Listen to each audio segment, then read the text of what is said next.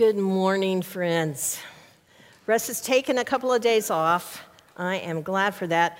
And I'm happy to be the person who gets to check in after our first week of reading through the Gospel of Luke together.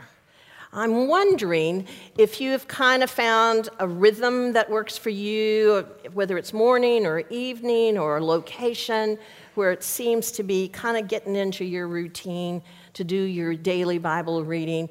I tried to imagine as I was doing mine all the places around our community where UCC folks were reading the Gospel of Luke together, and it made me really excited. And I hope that you will grab one of those journals that's at all of the doors. I know because Shannon and I restocked every single table. Do not just walk past it. Take some resources. I hope that you'll take one of those journals and experiment with it.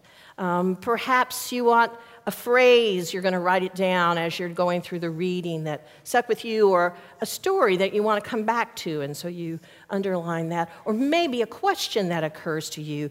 You know that UCC values curiosity.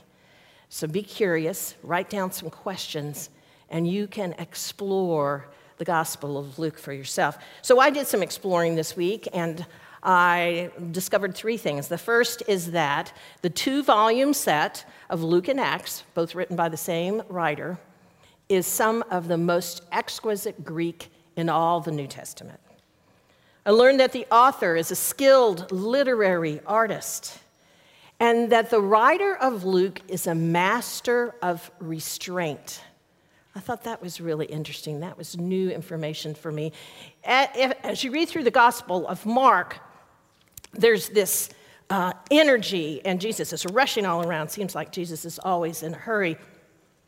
The writer of Luke takes his time to tell the story and weaves some common themes through all of the stories and builds anticipation for what comes next.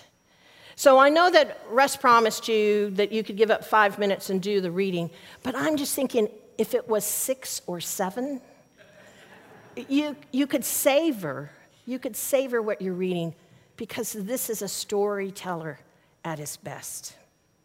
So I invite you to listen now to the story in front of us today. Abby will read for us only 3 verses, but there is a lot packed in regarding Jesus' mission and regarding the theology of prayer.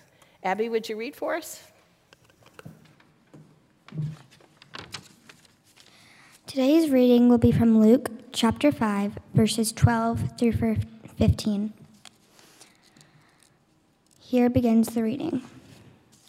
Once, when he was in one of the cities, there was a man covered with leprosy. When he saw Jesus, he bowed his face to the ground and begged him, "Lord, if you choose, you can make me clean." Then Jesus stretched out his hand, touched him, and said, "I do choose. Be clean." Immediately the leprosy left him, and he ordered him to tell no one. "Go," he said, "and show yourself to the priest. And as Moses commanded, make an offering for your cleansing, for a testimony to them." But now, more than ever, the word about Jesus spread abroad. Many crowds would gather to hear him and to be cured of their diseases. The word of God for the people of God. Thanks be to God. So you're noticing by now we kind of have a female thing going today. We allow Eric to be part of the leadership so that we can be inclusive. Just saying, in case you didn't notice, just saying. Now, to begin with, I'd like to clear up something about this man that Jesus heals in this story. The word leprosy used by Luke isn't Hansen's disease. It's more a generic skin problem, one of many. And it's only one of many physical conditions that men or women could have that would cause them to be out of alignment with purity rituals. And if you want to read around the 14th, 15th chapter of Leviticus, you can read that there's a simple solution to all those problems. And here's what you do. If this is your problem, then you go to the priest, and this is going to happen. It's really interesting how how that is spelled out in Leviticus. Also, there is no law, there would have been no law in the first century forbidding people from touching this man. He's inside the city limits. He stops to talk with Jesus. Jesus puts his hand on him. And that gesture would have been very similar to if we saw each other at the grocery store next week and I greeted you that way because we're members of the same faith community. So we have come to understand, unfortunately, some of the Jewish essence in the first century in a negative way. And scholars today are trying to correct that. I would lift up the Jewish annotated New Testament. I don't have a copy myself, but my friend Kara loaned me her copy. So we're doing something now to really understand what first century practices would be, and I thought it would be helpful for us to just discuss that briefly ourselves. So now we see Jesus. He's already fully engaged in his mission, and it is the mission that he announced in his hometown of Nazareth on the day that he on the Sabbath when he went to the synagogue and stood to speak. These are the words that he spoke. The Spirit of the Lord is upon me, because he has anointed me to proclaim good news to the poor. He has sent me to proclaim liberty to the captives, recovery of sight to the blind, to set at liberty those who are oppressed, to proclaim the year of the Lord's favor. Those are the words from the prophet Isaiah.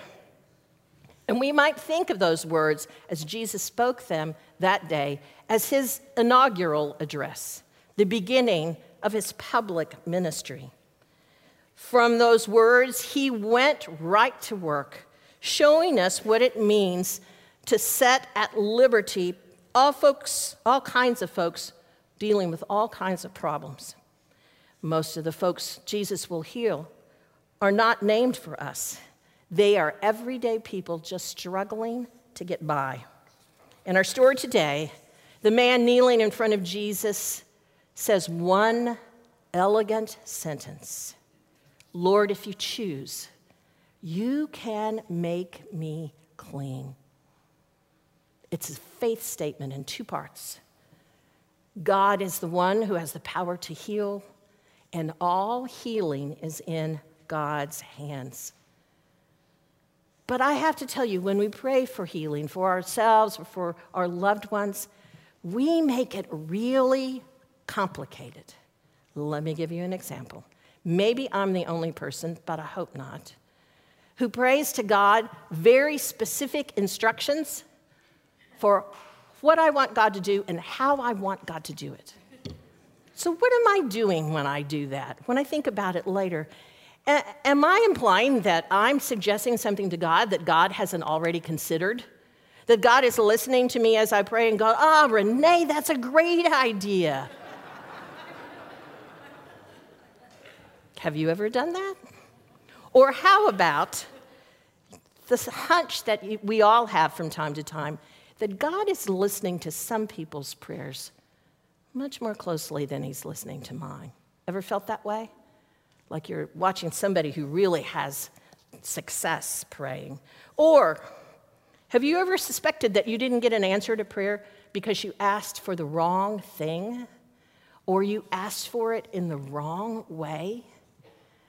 As if there's some secret formula that nobody shared with you? And that's why your prayer didn't get answered? Do we think when we pray long and hard that we're going to change God's mind? That God's already decided on one thing and we're going to wrestle God to the ground and get God to change God's mind? The most important question I can ask us today is, all those things, common misunderstandings that I just mentioned, what do they say about who we understand God to be? What do they say about our understanding of God? My friend Karen, in a church I served previously, kept in spiral notebooks a very careful prayer journal. And if you were in Bible study with her, at the end of Bible study, when we're all saying, hey, would you pray for my mom? Would you pray for my son? At that point, Karen's writing it all down. And the next week, if we gather and we've forgotten what we were praying for, we ask Karen, and she tells us what we prayed for. She prays over that list every day. She kept it up to date. She was very reliable, and over the many years that I was her pastor, I thought, the true prayer list of our congregation is in Karen's notebook. And if you were in Karen's notebook, you were in good shape. So one day, as we were finishing up Bible study, I looked over, we were sharing our prayer requests. Karen wasn't writing anything down. I looked at the stack right next to her on the table, and there was the study book and her Bible, and there wasn't any spiral notebook. I couldn't wait for the group to exit so that I could walk with Karen out to her car and say, Karen, I noticed you don't have your prayer journal with you today. And she said, yes, I'm not doing that anymore. And I said, how is that? How did you make that decision? And she said, I decided that what I was doing was telling God what to do. Not God's will, mine. Lord, if you choose, you can make me clean. God has the power to heal. Healing is in God's hands. Isn't that what we just prayed a few minutes ago? That God's will would be done on earth as it is in heaven? We all know from our own experience that prayers for healing are answered in many different ways. Rest assured, our good and gracious God desires healing. God chooses to provide it, but not always in the way we ask. God's timing is not our own, and anybody who has kept a prayer journal knows what I'm talking about. Lord, if you choose, you can make me clean. Jesus smiles at the man and answers, I do choose. Be made clean. This is Jesus living out his mission, bringing into the world the rule of God that Isaiah had prophesied centuries ago. It is coming true in the pages of Luke. Jesus is moving from one location to the next, releasing captives, most of them ordinary people struggling against all kinds of obstacles.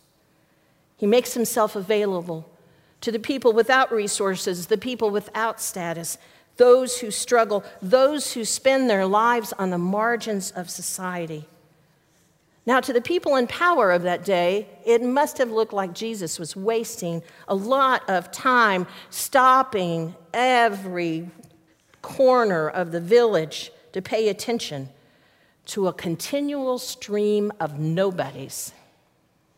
But you can think of these healing stories that we will be reading in the chapters ahead as well, as Luke giving us a series of snapshots to remind us that in Jesus we can sense the heartbeat of God.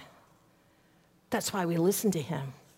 That's why we pay attention to his word, so that our own hearts will reflect what matters most to God. E. Stanley Jones was only 23 years old when he went to India as a missionary. The year was 1907. He had planned to study law, but at the last minute decided to enter the ministry. He completed his studies at Asbury College in Kentucky, now Asbury University. Over the decades, he came to love the people of India, who expanded his ability to see God at work in the world. In his book, The Christ of the Indian Road, he writes this, a confession. I came to India out of a very conservative training, he wrote. There were no doubts for me because I'd closed my mind. But as my contact with educated non-Christians became more intimate, those walls I had built began to come down. I remember studying the sacred books of other faiths, always afraid that I might find some goodness and truth in those writings. But Jones found truth and goodness and beauty all around him, including this Hindu scripture. Listen to these words. You are to be like the sandalwood tree, which when smitten by the axe, pours its perfume upon the axe that smites it. Jones heard those words and he said, isn't that Jesus teaching about loving our enemies? Pouring love out on people who don't care for us. Over the years, Jones came to know the servants in the households where he called on families, the servants who helped him at the ashram. He came to love and care for them. He came to know a class of people known as untouchables, those people who from their first breath were considered impure, unclean. They were given the worst jobs in society, often jobs in themselves that made you unclean for the rest of society. So now listen to the story that Jones tells, his words. In the Sattal ashram in India, we gave the servants, including the sweeper, more about that in just a minute, we gave the servants, including the sweeper, a holiday 1 day each week, and we volunteered to do their jobs for them. The sweeper's work included the cleaning of latrines before the days of flush toilets. No one would touch that job but an outcast. Still, we volunteered, Jones said. One day, I was visiting one of our new converts who was hesitating to help. And I said to him, Brother C, when are you going to volunteer? He shook his head slowly, and he said to me, Brother Stanley, I'm converted, but I'm not converted that far. Jones taught an amazing thing throughout his missionary life. He taught that conversion, our faith conversion, is both a gift and an achievement. It is the act of a moment. It is the work of a lifetime, because we must constantly enlarge the area of our conversion. Isn't that an interesting way to think about it? I'm so challenged by that. So he said, as an example, Brother C had limited conversion. His faith was visible to his family and friends, but really not to anybody else. Unlimited conversion moves out into the community. It causes us to serve people we don't know. It causes us to understand what the world looks like to somebody else. Isn't it possible in our lives to go our whole lifetime never understanding the person who crosses our path every day, what they're up against in their lives, what they're praying for, what their needs are? The whole Gospel of Luke is Jesus identifying himself with those who are shunned, those who are forgotten by society. So listen one more time to Jesus' inaugural address, because as followers of Jesus, it's ours too. The Spirit of the Lord is upon me, because he has anointed me to proclaim good news to the poor. He has sent me to proclaim liberty to the captives and recovery of sight to the blind, to set at liberty those who are oppressed, to proclaim the year of the Lord's favor. This was the kingdom of God coming into the world through Jesus Christ. As we continue our study of Luke, Jesus is going to demonstrate for us again and again and again what the good news is all about.